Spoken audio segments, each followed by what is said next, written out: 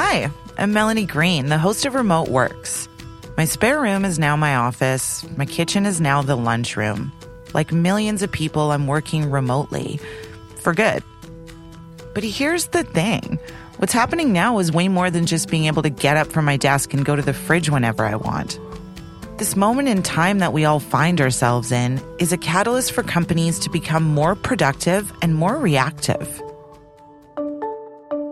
Managers need to understand that, and providing employees autonomy in terms of how they get their work done, when they get it done, without insisting that employees, be in front of their terminals 9 to 5.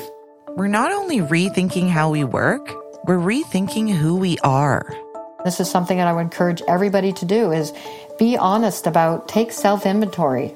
We're back to answer a question. How do we thrive in the long term? There's so much that can be sparked just by gathering people together and having those conversations. We've come through a lot in a year. We've broken the mindset that we have to be in the office to work. Now, let's see where that can take us. That's Remote Works. You won't want to miss it.